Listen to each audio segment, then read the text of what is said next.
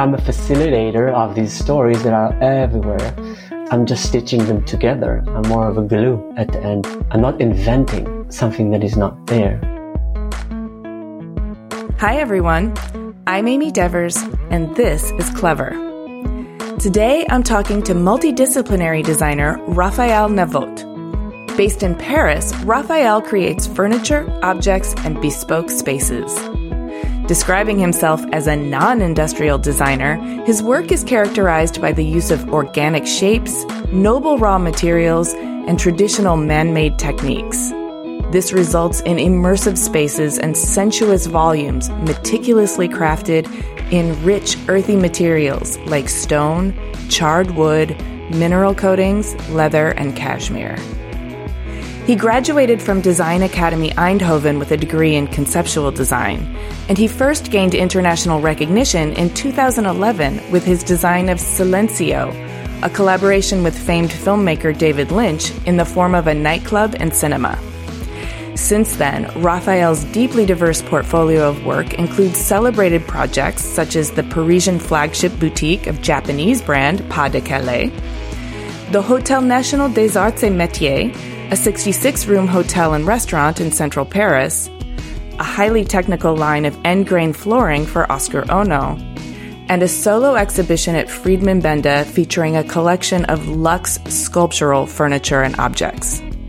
Most recently, in January of 2023, he was selected as the Designer of the Year by Maison & Objet. As you'll hear in this conversation, Raphael's demeanor is as earnest as his materials and as thoughtful and poetic as his work. Here's Raphael.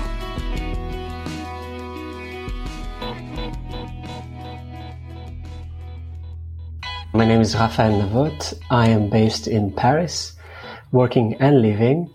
I'm a designer. I understand you were born and raised in Jerusalem. Can you take me back to young Raphael and talk to me about your childhood and your family dynamic? Hiring for your small business? If you're not looking for professionals on LinkedIn, you're looking in the wrong place. That's like looking for your car keys in a fish tank. LinkedIn helps you hire professionals you can't find anywhere else, even those who aren't actively searching for a new job but might be open to the perfect role. In a given month, over 70% of LinkedIn users don't even visit other leading job sites. So start looking in the right place. With LinkedIn, you can hire professionals like a professional. Post your free job on linkedin.com/people today. Cool fact, a crocodile can't stick out its tongue. Also, you can get health insurance for a month or just under a year in some states. United Healthcare short-term insurance plans, underwritten by Golden Rule Insurance Company, offer flexible, budget-friendly coverage for you. Learn more at uh1.com. Hey, Clever friends. If you'll be in New York City this month for Design Week, I want you to come to the Emerging Designer Showcase. It's at the Javits Center during ICFF on the main stage, Sunday, May 19th at 4 p.m. Think of it kind of like lightning round mini critiques plus professional speed dating all rolled into one. And it's genuinely entertaining. Here's how it works. On stage, 5 rising design talents will each present their work to a group of illustrious industry professionals for real talk advice and critical feedback. And for better or worse, this all happens in front of a live audience. We've hand-selected a phenomenal group of designers for this year's show, and we have a star-studded lineup of very discerning industry pros who will be up there with them. The Emerging Designer Showcase is presented with media partners Clever, that's us, and Design Milk, and with support from American Standard and Lumens. Again, that's Sunday, May 19th at 4 p.m. at ICFF at the Javits Center. You can register to attend for free at icff.com with our special promo code DAPMCLEVER. See you there.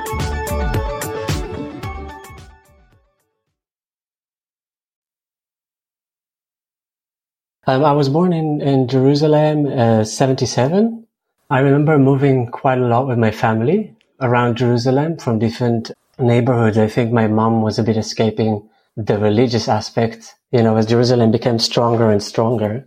Your mom's from Poland originally, yes? Yeah, my mom is from Poland. My dad is from Morocco. So that's already a contrasted mix for Israel.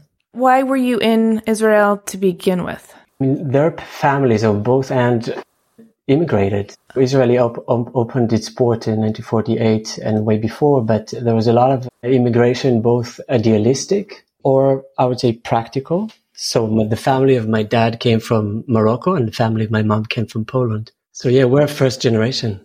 Yes, interesting. And the moving around, understandably, there's a lot of conflict there. And were you moving around to avoid the conflict? I think essentially my parents were concerned about the fact that some neighborhoods were becoming more and more religious. They were very insisting on liberal education for us. And I think that in Jerusalem at that time was not so easy. So yeah, we moved quite a lot as children. We were 4 of us. I'm the second. Yeah, about 2 years apart. So it's quite tight, imagine. Mm-hmm. Are you close with your siblings? Yeah, very much. I'm just going to guess, but moving around a lot also means switching schools? Yeah, switching schools, for me, it's funny. The first thing I thought about moving around was about home, changing a home. I didn't even think about the social frame. Well, talk to me about changing homes, because that means you have a deep connection to environment, which I'm not surprised to learn. Yeah, it's funny. I always think that my parents, they have good days, but they have, especially my dad, has a practical sense, because my dad was a carpenter as a hobby. Our rooms were mostly built by my dad. So the bed, the cupboards, everything around it. Okay, this is all adding up, Raphael. So talk to me about your teenage years. You've got it sounds like a tight-knit family, a liberal education. You moved from environment to environment and lived in these spaces that were lovingly crafted by your father. But at the same time, they're growth spurts for us. Our bodies are changing. We're floundering to find a new identity. What was yours like? I think that me and my older sister, we have what you might call a creative OCD. We were really obsessed with all kind of games that we would invent ourselves. So most of my childhood, there was a lot of craft and a lot of drawings and a lot of making. So even though I see myself as coming from a rather normative background, then again, everybody might describe that and thinking of the contrasted country which I grew in and all the events around my family. I think that we were already as children quite using a lot of our time to escape into creation. So I think creation as therapy or as a method of mending the non-spoken has already been very much implanted. Did you just say mending the non-spoken? Yeah. It's a turn of phrase that I'm not familiar with, and it might be because English is your second language. Yeah, English is my second language, but that's why sometimes I find myself inventing terms. Yes, but so that is a beautiful invention because so much of what needs to be addressed is non-spoken. Can you actually describe some of the ways that you were mending the non-spoken through creativity? Just the ability to make something from nothing for a child, but also for an adult, is giving you a certain sense of liberty, right? And agency. Yeah, exactly. You have agency. And more than anything, you have liberty to create a reality, or let's say an altered reality, which I remember spending, me and my older sister, she's 2 years older, we spend hours just side by side drawings or making something, hours. And somehow this was our favorite time. It wasn't about drawing funny bears and all kind of family constellations and checking all the colors. We were actually quite methodological. It's very unlikely. Brown was our favorite color. Can you imagine? Really funny. And we would just color a full page in it. It's not even drawing something on it. And then we used to take the page and cut it little pieces. It was really like a sweatshop. We were creating sweatshops for ourselves. We were creating really hard label. And we would make these tiny brown bowls, and this would be the food that we would feed all our puppets with. But we used to do it for hours. Oh my goodness, this is amazing. And there is something meditative, even though you describe it as a sweatshop and hard labor. Yes. And it is. It's tedious, it's repetitive, and at the same time, there's something meditative, and you get to be in a constructed, safe space with your sister. I think it was a very intuitive meditation that we developed quite early through craft. Because at the time, even though it sounds funny, but for kids to be so obsessed with the amount, the size of the paper, the type of paper that we're going to use, what kind of browns. I remember all our palettes of colors, they were always missing the color brown because it ran out. And it was the most unpopular color possible for a child. But that's how we knew food for animals is brown. It was a very simple idea. Oh, so your attraction to brown was because it had sustenance. It was a logical color. And I think that when you think about all the colors that we've been proposed as children, they don't make any sense. Our body, our environment are really rarely in a beautiful, idealistic space has all these colors. Also, maybe I used to live in Jerusalem when it was still very naive. It was very bare and we had nature that was very virgin. Dry herbs, stale greens, clear sky. Oh, wow. Very muted. Yeah, very muted colors. The limestone of Jerusalem, because you have to build in one stone. Still today, it's the law. But you can only build from the stone of the ground. So basically, whatever you dig in, you build up. Similar to Paris. Thank you for going that deep into your childhood activities, because you painted a vivid picture for me. And clearly you had support from your parents to engage in these activities. They're wanting a liberal education for you. Did you have support from them in terms of pursuing something creative when you went off to study conceptual design? Yeah, 100%. Yeah, all the time. What informed your decision to go to Holland to study conceptual design at Design Academy Eindhoven?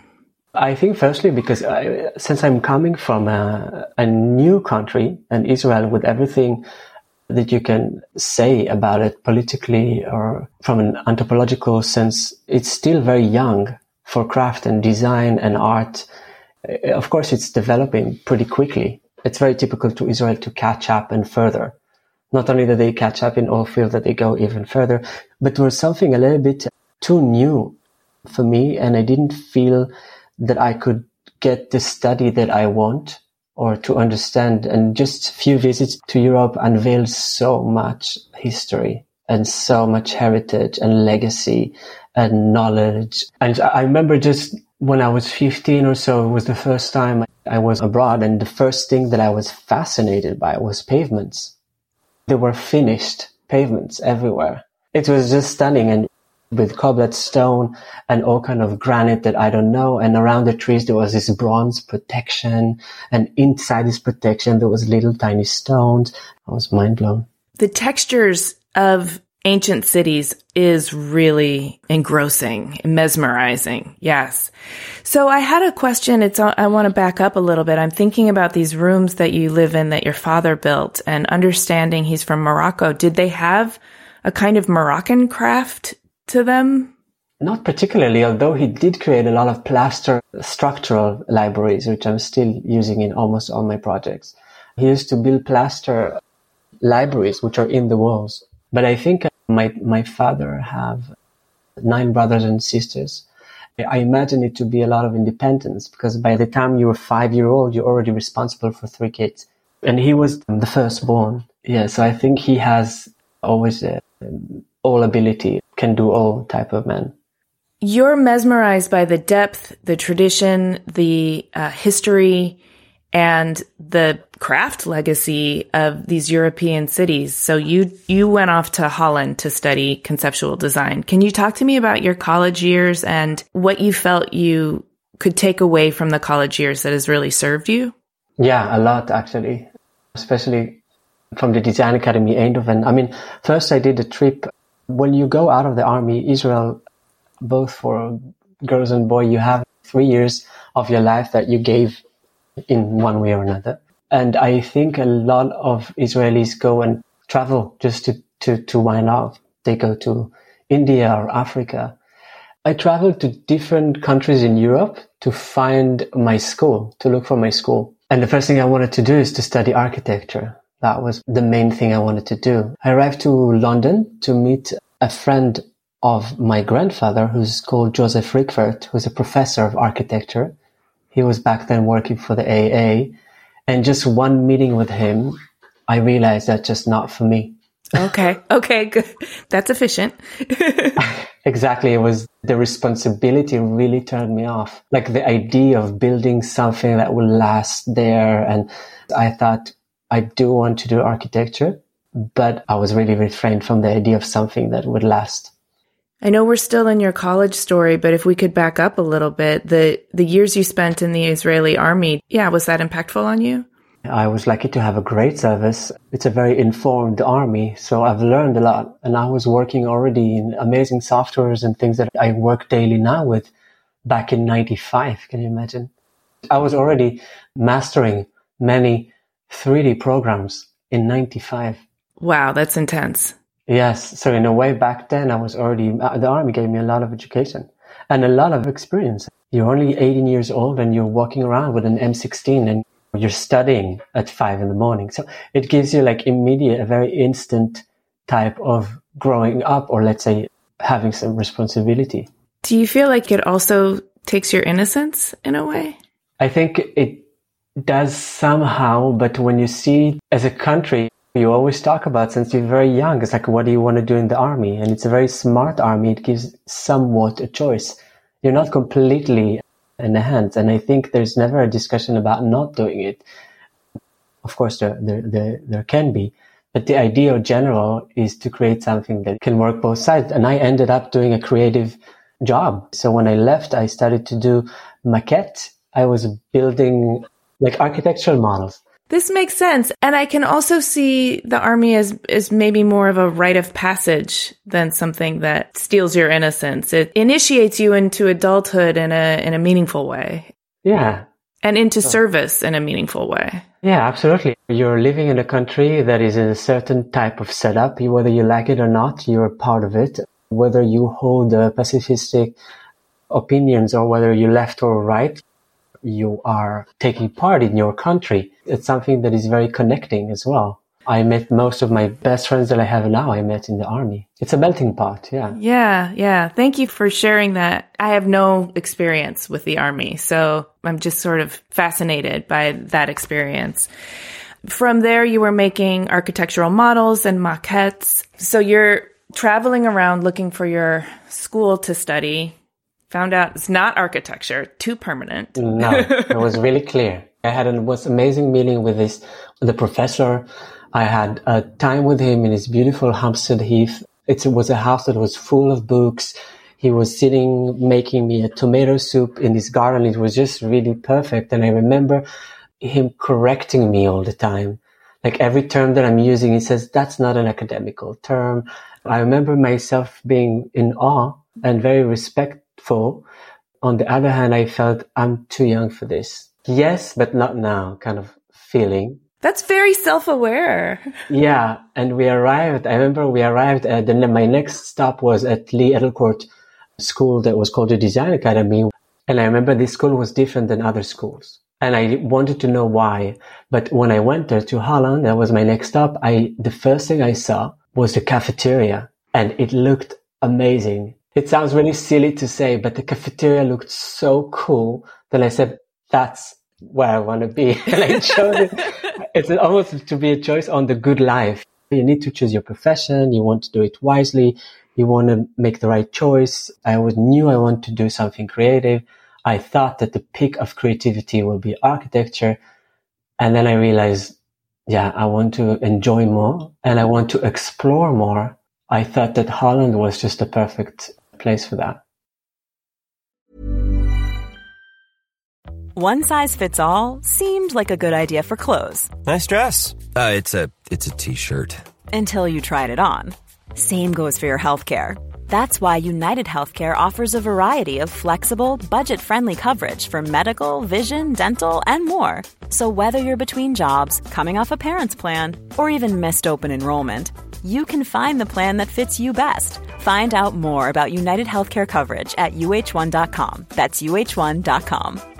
This is Paige, the co-host of Giggly Squad, and I want to tell you about a company that I've been loving, Olive & June. Olive & June gives you everything that you need for a salon-quality manicure in one box. And if you break it down, it really comes out to $2 a manicure, which is absolutely insane. It's also so easy to get salon-worthy nails at home with Olive & June. The difference between how your nails used to look when you did them yourself and now with the Mani system is a complete game changer. The best thing about Olive & June too is it's a quick dry. Dries in about 1 minute, lasts for 5 days, and full coverage in up to 1 to 2 coats. Visit oliveandjune.com/perfectmani20 for 20% off your first system. That's oliveandjune.com/perfectmani20 for 20% off your first system.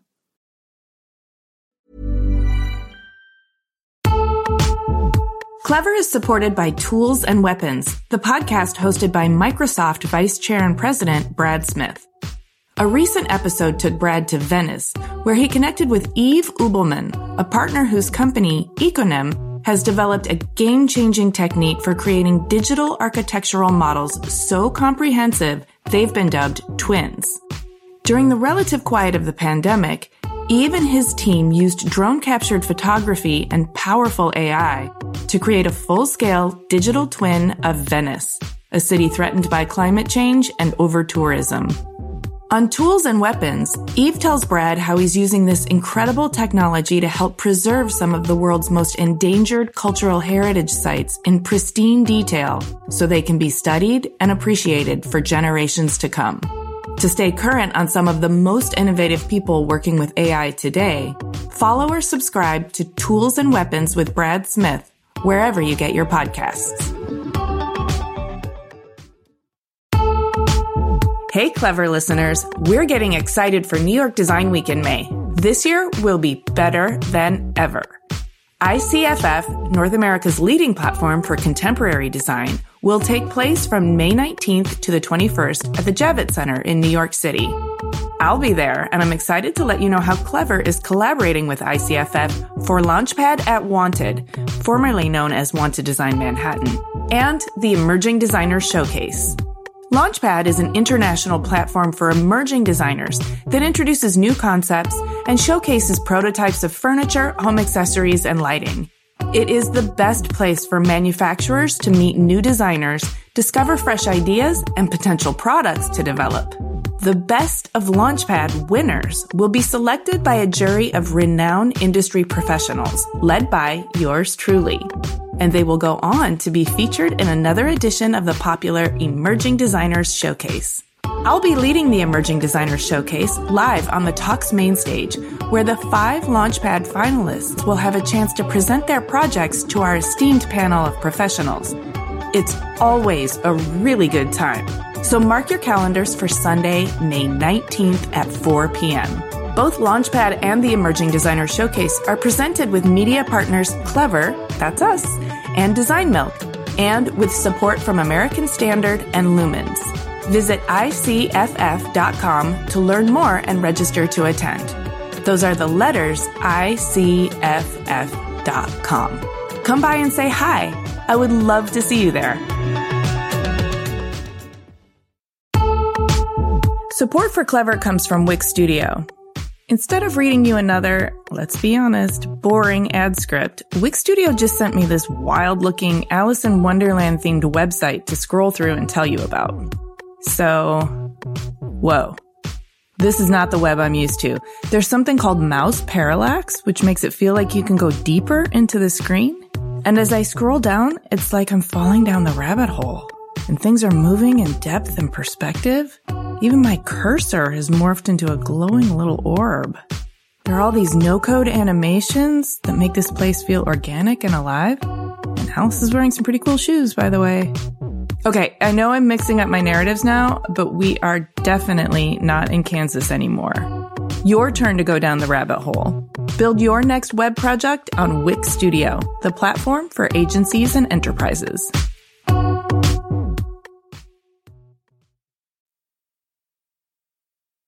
Well, I think it's very telling that you chose your school based on the cafeteria because hospitality. Yes. Yeah, absolutely.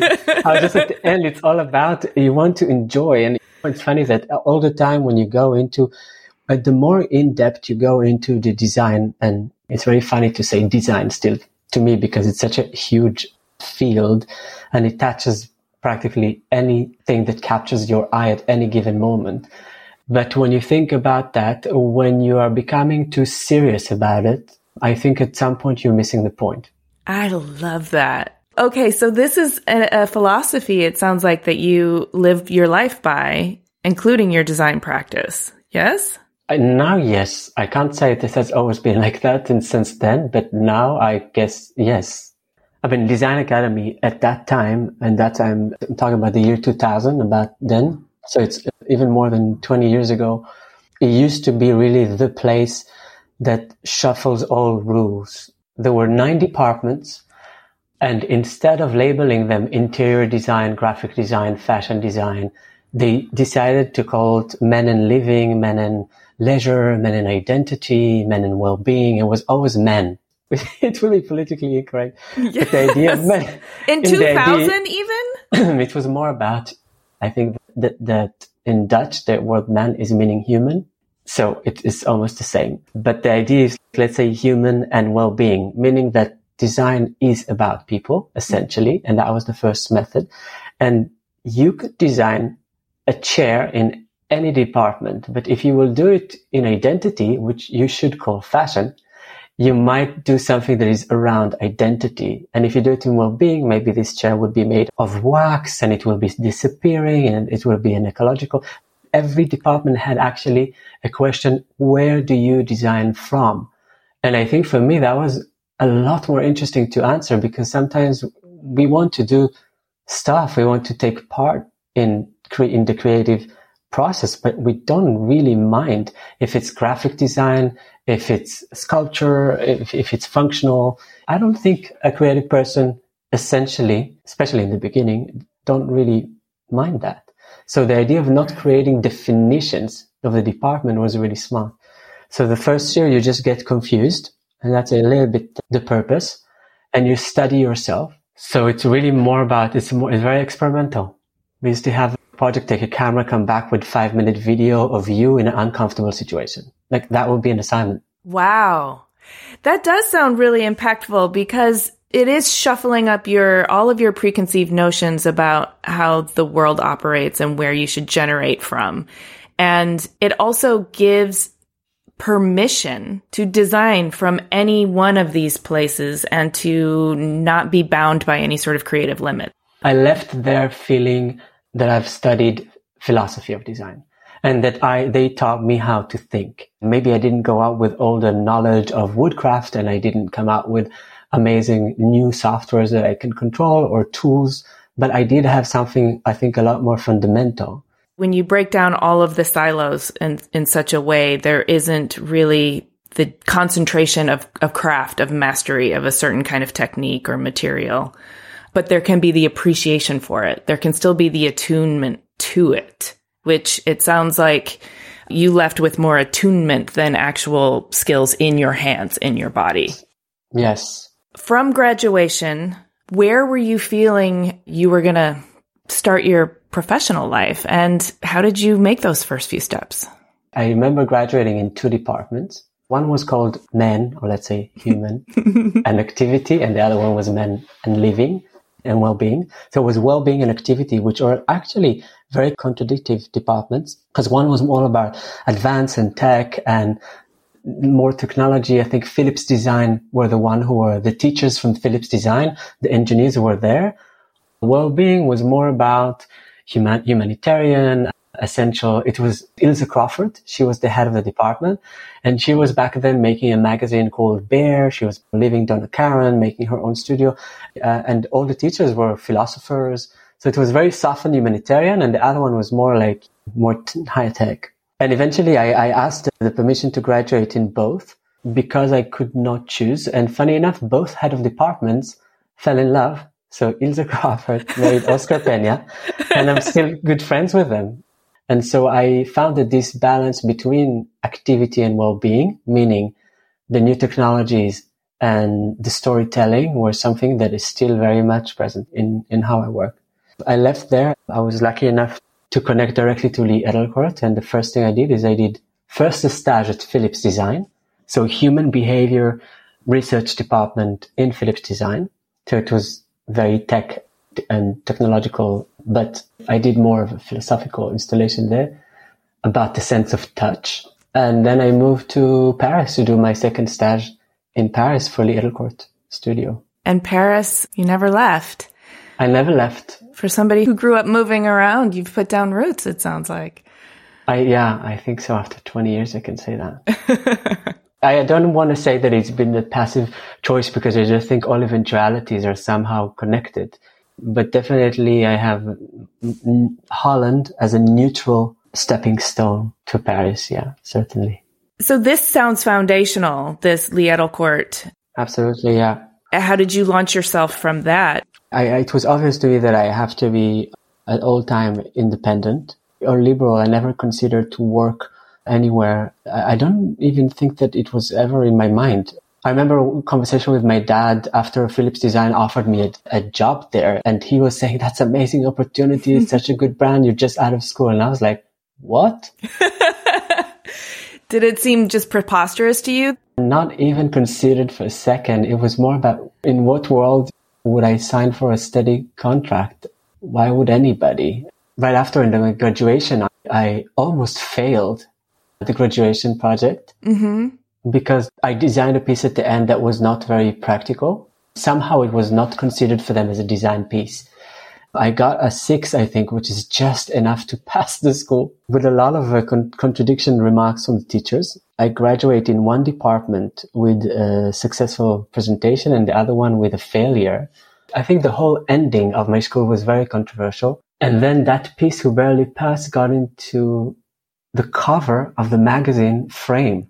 Do you remember that? Yes, absolutely. Absolutely. Whoa. And I remember my graduation piece was on the cover of the magazine and I was very disturbed by that. Yeah, it's very contradictory. It does not give you a clear message. It's very shocking and I think it's very important, and I can imagine that it happens in many different fields. Academic life is not the same as real life. They try to train us to a certain standard or a certain idea that is actually extremely subjective. The reality out there has nothing to do with academic ethics. And I think it was very clear to me. I was well surrounded not to make this event be too important for me, to tame it and not to say, oh my God, I'm going to cover the magazine, I'm going to be great, and we have to open a studio. I was actually slowed down. It didn't take me up. They contacted me to do more pieces and I just refused because I felt I'm still in verdancy. I'm still too green to actually go further. Whoa. That's also really interesting. This is the part of the story where most people get the oh shit opportunity and they do it and either fail spectacularly or scrape by, with the help of mentors or something. But you kind of took yourself out of the running. Immediately, yeah. To get more experience under your belt? Just to feel that you know where you're heading. I remember that, I think it was Ilse Crawford that back at school that she told me, you have to be careful. You have a very good way of defending yourself and convincing, and that you have to really be careful of what you are talking about because it's a sense of responsibility with it. But it felt a little bit like a warning and an advice at the same time. It comes with a responsibility. Be careful what you're putting out there and if you can really stand behind it. And I think that's true. You don't want just to advance. You don't want just to be recognized. You want to be able to stand yourself behind it and feel that's somewhat worthy.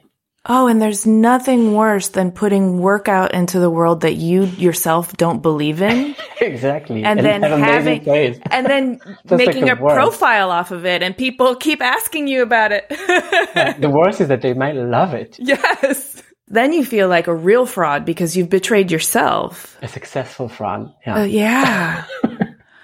Wow. Okay. So what was the first sort of project for you that you felt was worthy of your responsibility and your defense?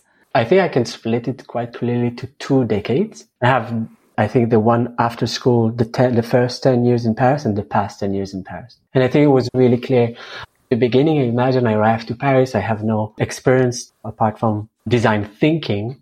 I didn't have really tools. I was making my own pieces. So I was building. And this is like 2001? 2003. It's actually exactly 2 decades. You know what? Because I graduated in 2003. Okay, 2 decades. Let's talk about the first chapter. So I think first chapter would be my life was expanding according to opportunities. Whatever comes, and I would take it. if I didn't like the opportunity, I would try to change it to an opportunity that might fit me better. So it's not only refusing opportunity or saying yes. I was independent. I had to work. There's nothing more weird still for a creative person to need to work in order to pay his rent.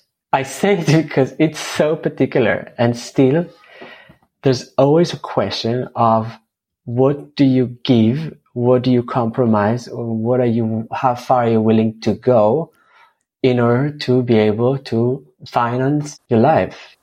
It's as though the creative project or the design framework has to become so internal because you're designing around survival, shelter, how I'm going to manage my energy and my morale so that I can keep doing this. And yet, how can I make this opportunity and learn from it, or at least gain something from it, even if I'm mostly doing it because I need the money. It's just very raw to be in that position. And so many of us are, especially when our careers are getting off the ground. Sometimes it's nonlinear and it can happen over and over again. It's a very curious place because it's similar to taking the pulse on your soul. Kind of until how far were you willing to go? And actually is that, and also it's also about not being too heavy about it. Sometimes you think, okay, so I'm being asked by this jewelry company and they're telling me, and that's really happened. I came to Paris and I said, I have to get more work. And I approached this beautiful jewelry company called Arthus Bertrand. And they were in Saint-Germain-des-Prés. And they were now where the Louis Vuitton is now. They were before. It was a beautiful, very high craft.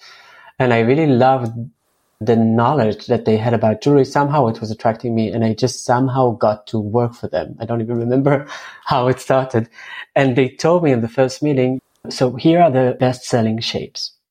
It's a heart, it's a star, and it's a circle. Oh. These are the third best-selling. So your jewelry that you're going to design for us may have these forms. Because basically you're going to be paid by royalties. So this was really like a very funny test, but it's similar to many other places. When you meet a person who said, I saw this light that you made, I want the same, but in large crystals. Or, yes. And then you go, okay, I can do it, but I might remain anonymous on this one. Yeah. So one of your earlier projects that gained a lot of recognition, and I don't know if it was your first immersive environment, but it certainly is one that seems pivotal to me. You tell me if it was, but it was the Members Club Silencio. Yeah, absolutely.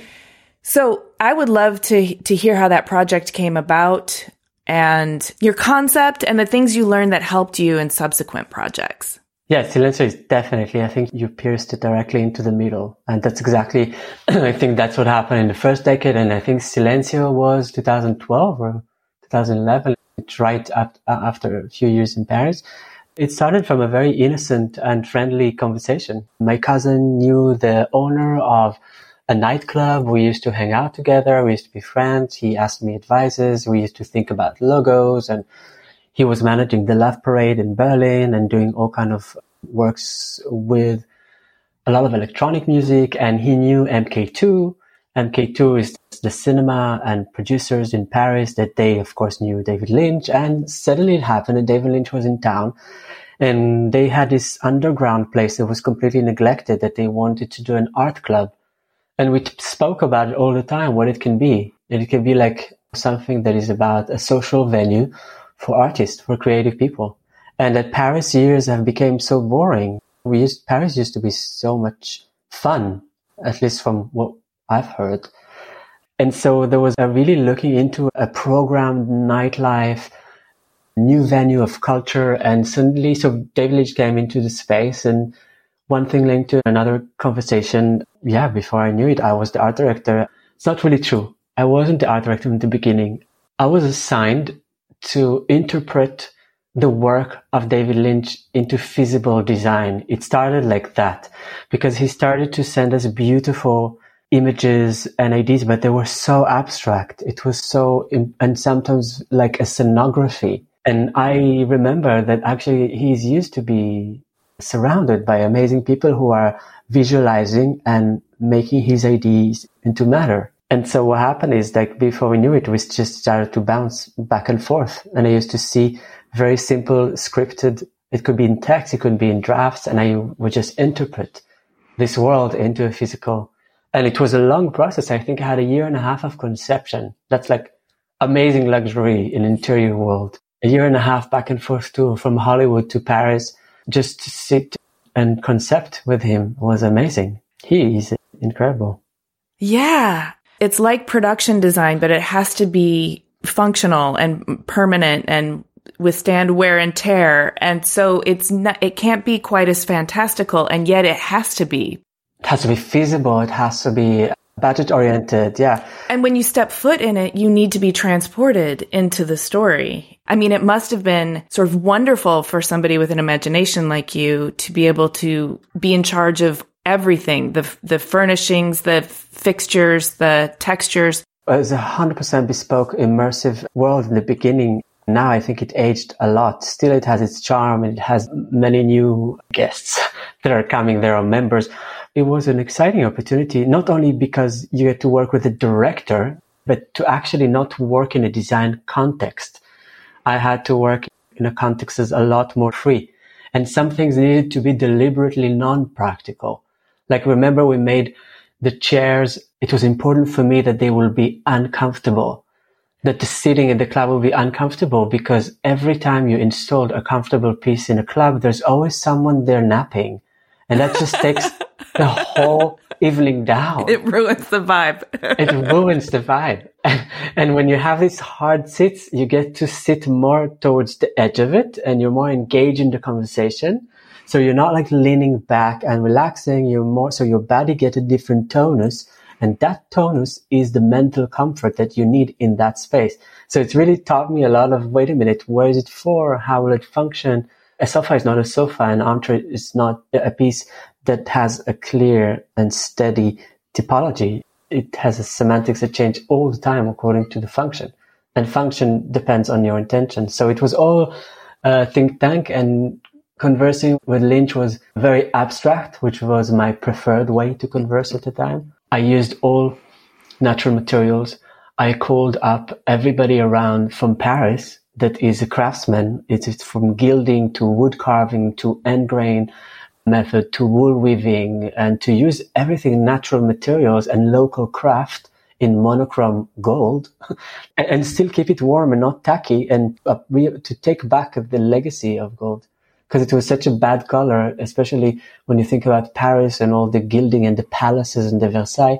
But take the craftsmen that are working in gilding and used to do this beautiful sitting, and ask them to patchwork it on raw wood. It was very exciting. And everybody was on board. So we had an incredible team. We exceeded all the budgets that we set to ourselves, but it became such a big success. It was unexpected. And before you know it, it was everywhere. Yeah, it gave you the opportunity to work in all of these capacities, also to translate story through every element of an interior space and behavior, and sort of work with the social dynamics that you're trying to create. Yeah. But also to develop your contacts and your relationships with the local craftspeople, because that's a huge part of the way you operate now. Absolutely. Yes. Yeah. And so did this experience kind of not only open more doors for you to do hospitality and other spaces like that, but then did it also ignite something in you? Eventually, yes, but not immediately. What happened to me right after is exactly the opposite. So I just think it's how things work sometimes. On one hand, I felt that I've reached my goal. There was a moment that I said, I just designed one of the most successful member clubs that is programmed with an incredible movie maker, and we have it in every possible magazine, and every artist, director or celebrity have experienced it, and it felt like that's it.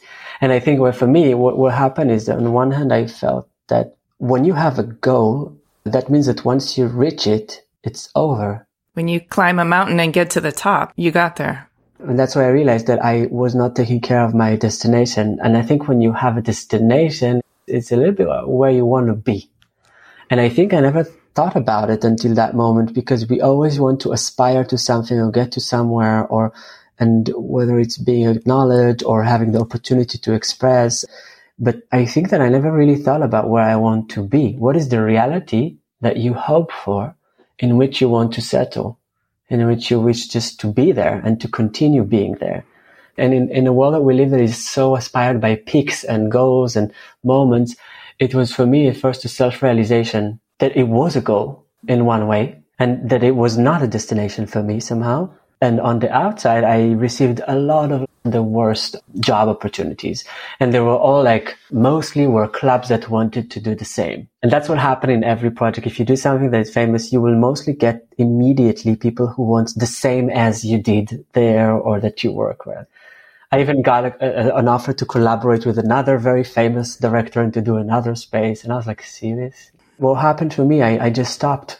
After Silencio and after all the works, I was still doing for some time the art director of Silencio worldwide. It was in some part in New York and in Cannes, in Festival Cannes. And then I think I just stopped everything for a year and a half. So you don't stop everything for a year and a half unless you're having some sort of existential reevaluation. Absolutely. Yeah, full blown. Whoa. Okay, we got to go there, Raphael. Because I think people don't understand that taking care of your creative energy, your creative fire, is probably the most important thing you can do. If it's in trouble, it needs to be tended to. Absolutely. And I think I jumped entirely into it. I took it all, meaning that I stopped completely to work. I think that happens when you do get recognition, because when you get recognition, then it's only you. Because when you get recognition, then you're facing yourself. And I think that's very interesting. I actually don't think you actually know yourself as a creative person unless you get recognition. Oh, you're kind of blowing my mind. I think you're absolutely right. It's sort of like you don't know yourself until you're in relationship with other. And it mirrors back to you. So when you get recognition, it shows you who you are to the world. Yes. And also facing your own values. So let's say on one hand, you think, okay, what do I actually think about what I've done? And it's a little bit like when you misuse your talent. Talent, I think, goes to a certain extent. Yeah, you should have some sort of talent, but I always think it's about interest. So if you have an interest to go further in that field, you're most likely going to develop the skills and sensitivity to excel in it. And that's equal talent. For me, I know that some ways will be faster or slower, but whatever you give attention to will give you back. I think I was confronted with values. So talent was not that I was doubting that I have or don't have skills or talent to make things. It was about then what? What is it that I'm giving and what is actually my role?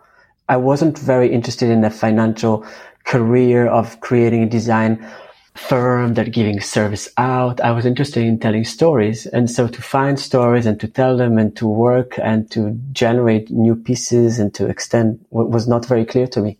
I wasn't really clear on what it is that I want to do. And I had behind me a decade of creation.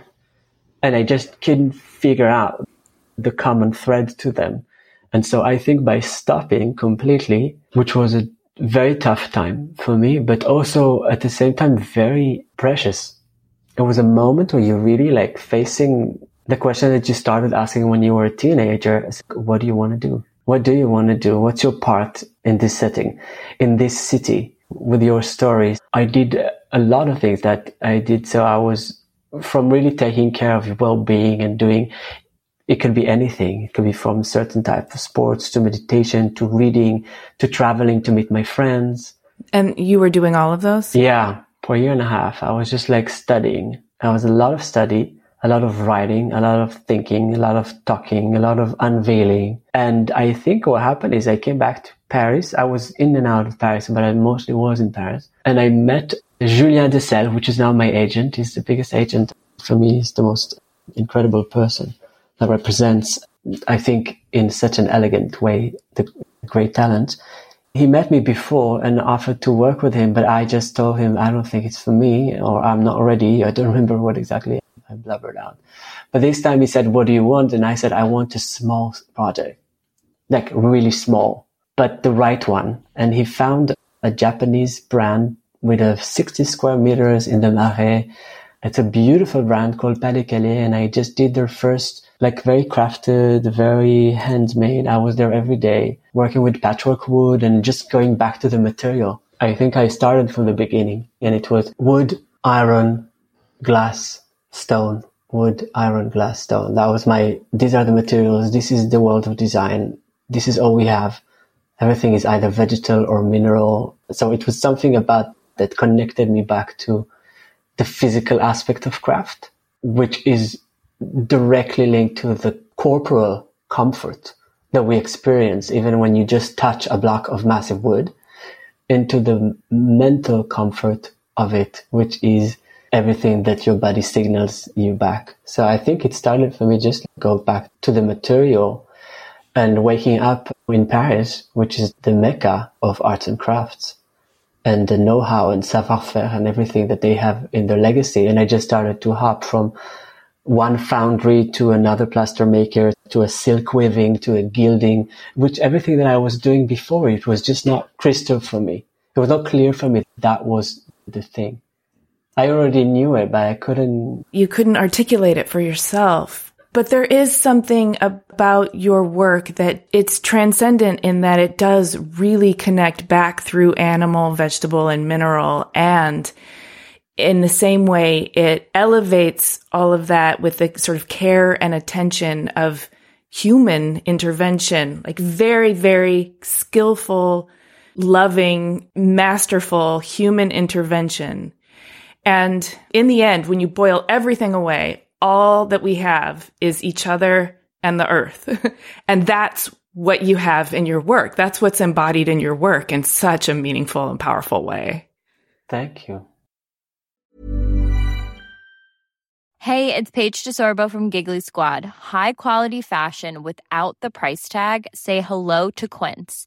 I'm snagging high-end essentials like cozy cashmere sweaters, sleek leather jackets, fine jewelry, and so much more. With Quince being 50 to 80% less than similar brands. And they partner with factories that prioritize safe, ethical, and responsible manufacturing. I love that. Luxury quality within reach. Go to quince.com/style to get free shipping and 365-day returns on your next order. Quince.com/style.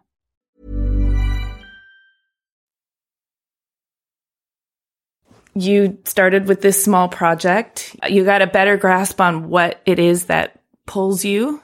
I loved the scale, that I could capture it in my mind and that I could have it in one go. When you think about a space and what you want to do and how what's supposed to be, and you listen to the space and you listen to the client and you listen to the environment, you want to create something that is tamed, at the same time exciting. You want to make it calm, but at the same time dynamic. You want to have these two things. It needs to have some values that are omitted or that you feel good in it. But I think what happens is that I started to do this space. I dedicated myself to this project entirely, meaning it was all my time. When you work and we do that, you don't really put all your time into 60 square meters over 6 months. It's something that is impossible. Slowly, I just wanted to have my own recognition on things that I do. So I am okay with that floor. I feel that this floor is good. Why? Because it's made with end grain. We managed to get it dry enough. We managed to create an intuitive algorithm of shapes that work together. This is a lava stone. I'm going to go to so I was traveling to the quarries where next to the lava in Clermont-Ferrand is where they actually have the lava stone. And I spent 2 days with the lava stone owner, with a quarry. So you spend time with him, with this guy that owns a quarry of lava stone, which is not really a stone. Lava stone, it's not the same as a geological mineral. It's really particular. And he was confessing his stories. Then I'm listening to his stories saying this stone is associated with death. And why is it? Because in France, that's the stone that is relatively light. And we use it as a black in Christianity. But actually in Japan, it is used for life and used to spa in North. So you get the story of the material. You fall in love with that stone and then you make something with it. So then I come to the client and says, I've been in this quarry and I have a few ideas that maybe we should keep the stone as it is. The material, the aspect is telling you how to use it, how to take care of it, and how can it improve your well-being. And so suddenly the concept is clear. So it's more I become a facilitator of these stories that are everywhere. I'm just stitching them together. I'm more of a glue at the end. I'm not inventing something that is not there. But you are interpreting. Unveiling, maybe. Unveiling, revealing, also interpreting, listening. I mean, I like to describe it as deep and active listening so that the material can talk to you and you can translate for other people what the material is saying. And you've made quite a career in hospitality. I'm hoping that it's providing you the satisfaction that you're seeking, that you're feeling really good. I read somewhere that you said, the last 5 to 7 years of your career, you're feeling like you're really doing what you're meant to be doing. Yes, I have to remind myself that sometimes. There's always things that you want to do, but I think if talking about goal and destination, it's more of, okay, now it's still young. I just feel my career as I see it is still very young. It's not always the total amount of years that you have worked that represents your career. It's more about I think the meaningful time when you feel that the work that you've been doing is progressive. There's always a new crossroad, right? With craft, when you work with hospitality, whether it's a restaurant or a hotel or making a gallery space, or I try to not work with private clients. That's something that I try to avoid just because I'm such a pleaser that I fall into their requests and I forget what my concept was. So I need to be very careful. And that's why when I do hospitality, I get to create something that is for everybody. It's for an anonymous person that you imagine. So my guests are always my client in that sense. And it's a public zone. You can go in, you can go out. It's not closed in somebody's house. It's not always about affordability. It can be a very fancy chef étoilé from a restaurant in Georges V, but it can also be a more simple hotel. I don't really mind. This is a whole discussion about the word luxury or haut de gamme, but I don't really mind the setup. But as you go deeper into craft, it does require certain budgets or certain skills or certain time. And that's why I started to do the work that I do with the Friedman Benda Gallery. That's how the work started, because I realized if I want to explore further into this rare craft and to mold and to work in bronze molding or to do 18th century upholstery pieces, then I will need to have the right platform.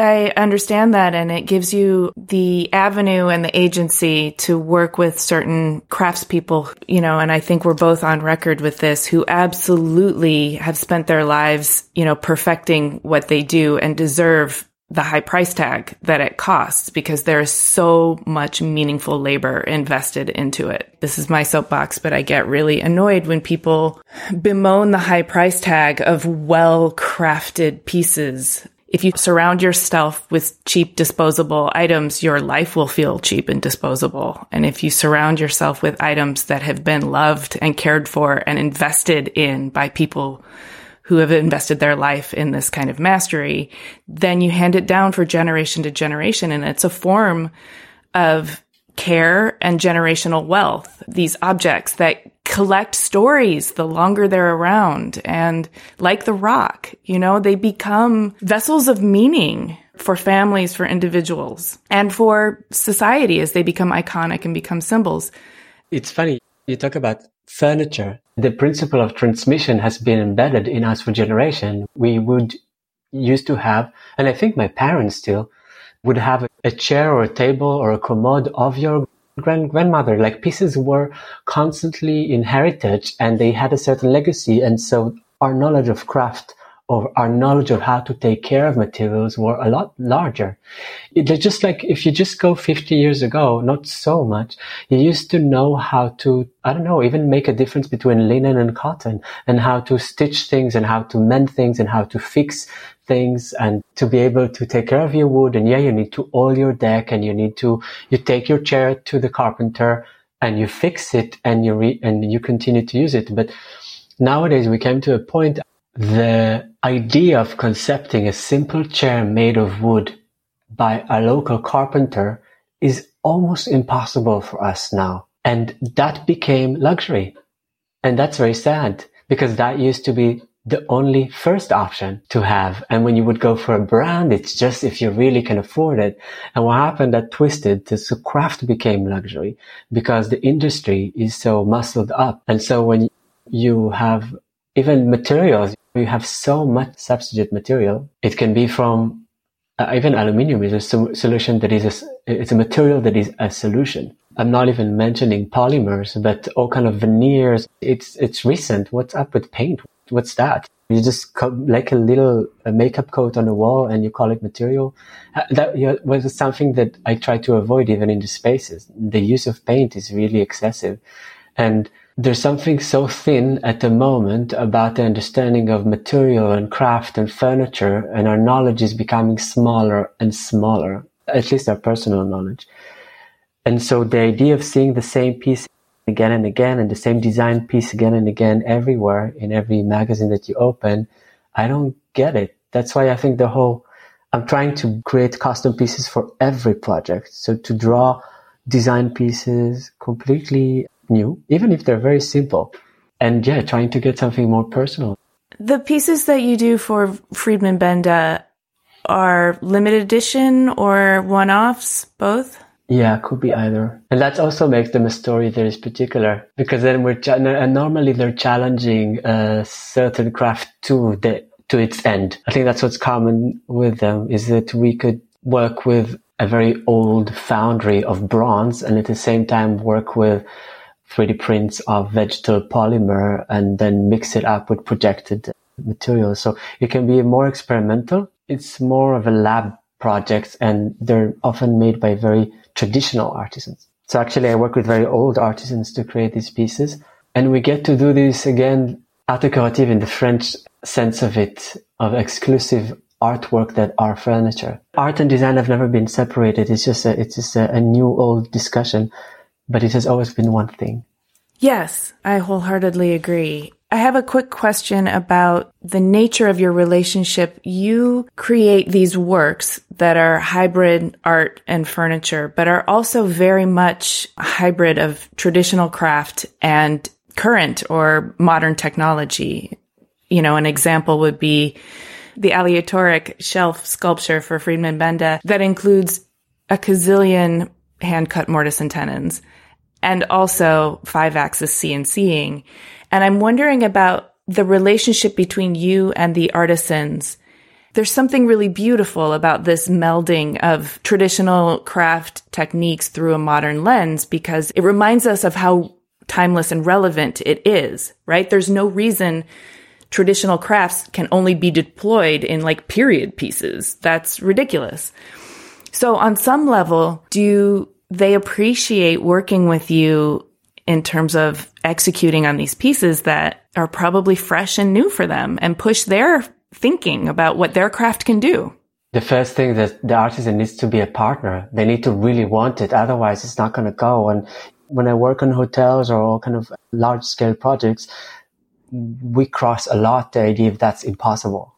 And the first time I hear an artisan, a craftsman that says, interesting, that's my type of guy. And then the idea is to push. A lot of these pieces are coming out of discussions that I have with them. And the aleatoric is particularly, it's a piece that in a way it could have been made 100, 200 years ago. It's using tradition that it goes back hundreds of years. But the planning and the conception of it not. And also it involves a lot of handwork, so you cannot copy it. Just copying it is the craft itself. And there's only one artisan in Europe that agreed to do it. So it was also saying, is it possible? So it's pushing something to the end of it. But I always try to make sure that the expression of it is somewhat timeless, that it's not trying to also show that there's always this balance between humility and remarkability. Either way will doom you if it doesn't go without the other. So I am fascinated by this connection of wood. I'd like to make a piece of it. What is it about? So wood needs this kind of fixture because it has so much force in it, because nature has it's so much fibers that are actually sucking the water from the ground and giving it upwards towards the tree. So the whole tree is a bunch of fibers that are collected together like connected veins nourished by water. And then I say, okay, so that means that these forces are expanding and shrinking all the time. That's when they say wood is a living material. In order to stop them, they need to be maybe composed together in a way that they hold each other and they support each other expansions and retraction in a way that keeps them stable. And the whole process of drying up. So there's endless technical aspect, but at the end is very simple biology. And I think that has a really beauty. So the idea of making loads of blocks connecting together, at the first time, they're hand mounted in a complete mess. Actually, the piece starts with a mold that is completely disgusting, full of connecting wood without using any metal. So the idea is to let the wood do the work between itself. So the wood has to work with the forces. And only when this huge lump is ready and stable and strong, then you put it into this 5-axis robotic machine that puts out this perfect piece. So it's handmade, machine made. Yeah. And it shouldn't look like a futuristic, concerning design that you say, "Ooh, is this the future?" That's not very warm. Right. Or I can't see, this lasting more than 6 years in my life. Trends is something that is very dangerous, I find. Can I ask you, is brown still your favorite color? All the shades of brown. It's funny because I think when we talk about wood, we never say the color brown. It's not a beautiful name. So when you talk about wood is essentially brown. We call it tobacco. We call it smoked oak. We have all kind of fancy walnutty and nice names to it. But it's still brown. It's still brown. Brown is cool. Well, Raphael, thank you so much for talking to me today. This has been really, really delightful. My pleasure. Hey, thanks so much for listening. For a transcript of this episode and more about Raphael, including images of his work and a bonus Q&A, head to cleverpodcast.com. If you can think of 3 people who would be inspired by Clever, please tell them about us. It really helps us when you share Clever with your friends, and we love sharing these stories with more people. You can listen to Clever on any of the podcast apps. Please do hit the follow or subscribe button in your app of choice so our new episodes will turn up in your feed. We love to hear from you on LinkedIn, Instagram, and Twitter. You can find us at Clever Podcast, and you can find me at Amy Devers. Please stay tuned for upcoming announcements and bonus content. You can subscribe to our newsletter at cleverpodcast.com to make sure you don't miss a thing. Clever is hosted and produced by me, Amy Devers, with editing by Rich Straffolino, production assistance from Ilana Nevins and Anushka Stefan, and music by L1011. Clever is a proud member of the Surround Podcast Network. Visit surroundpodcasts.com to discover more of the architecture and design industry's premier shows.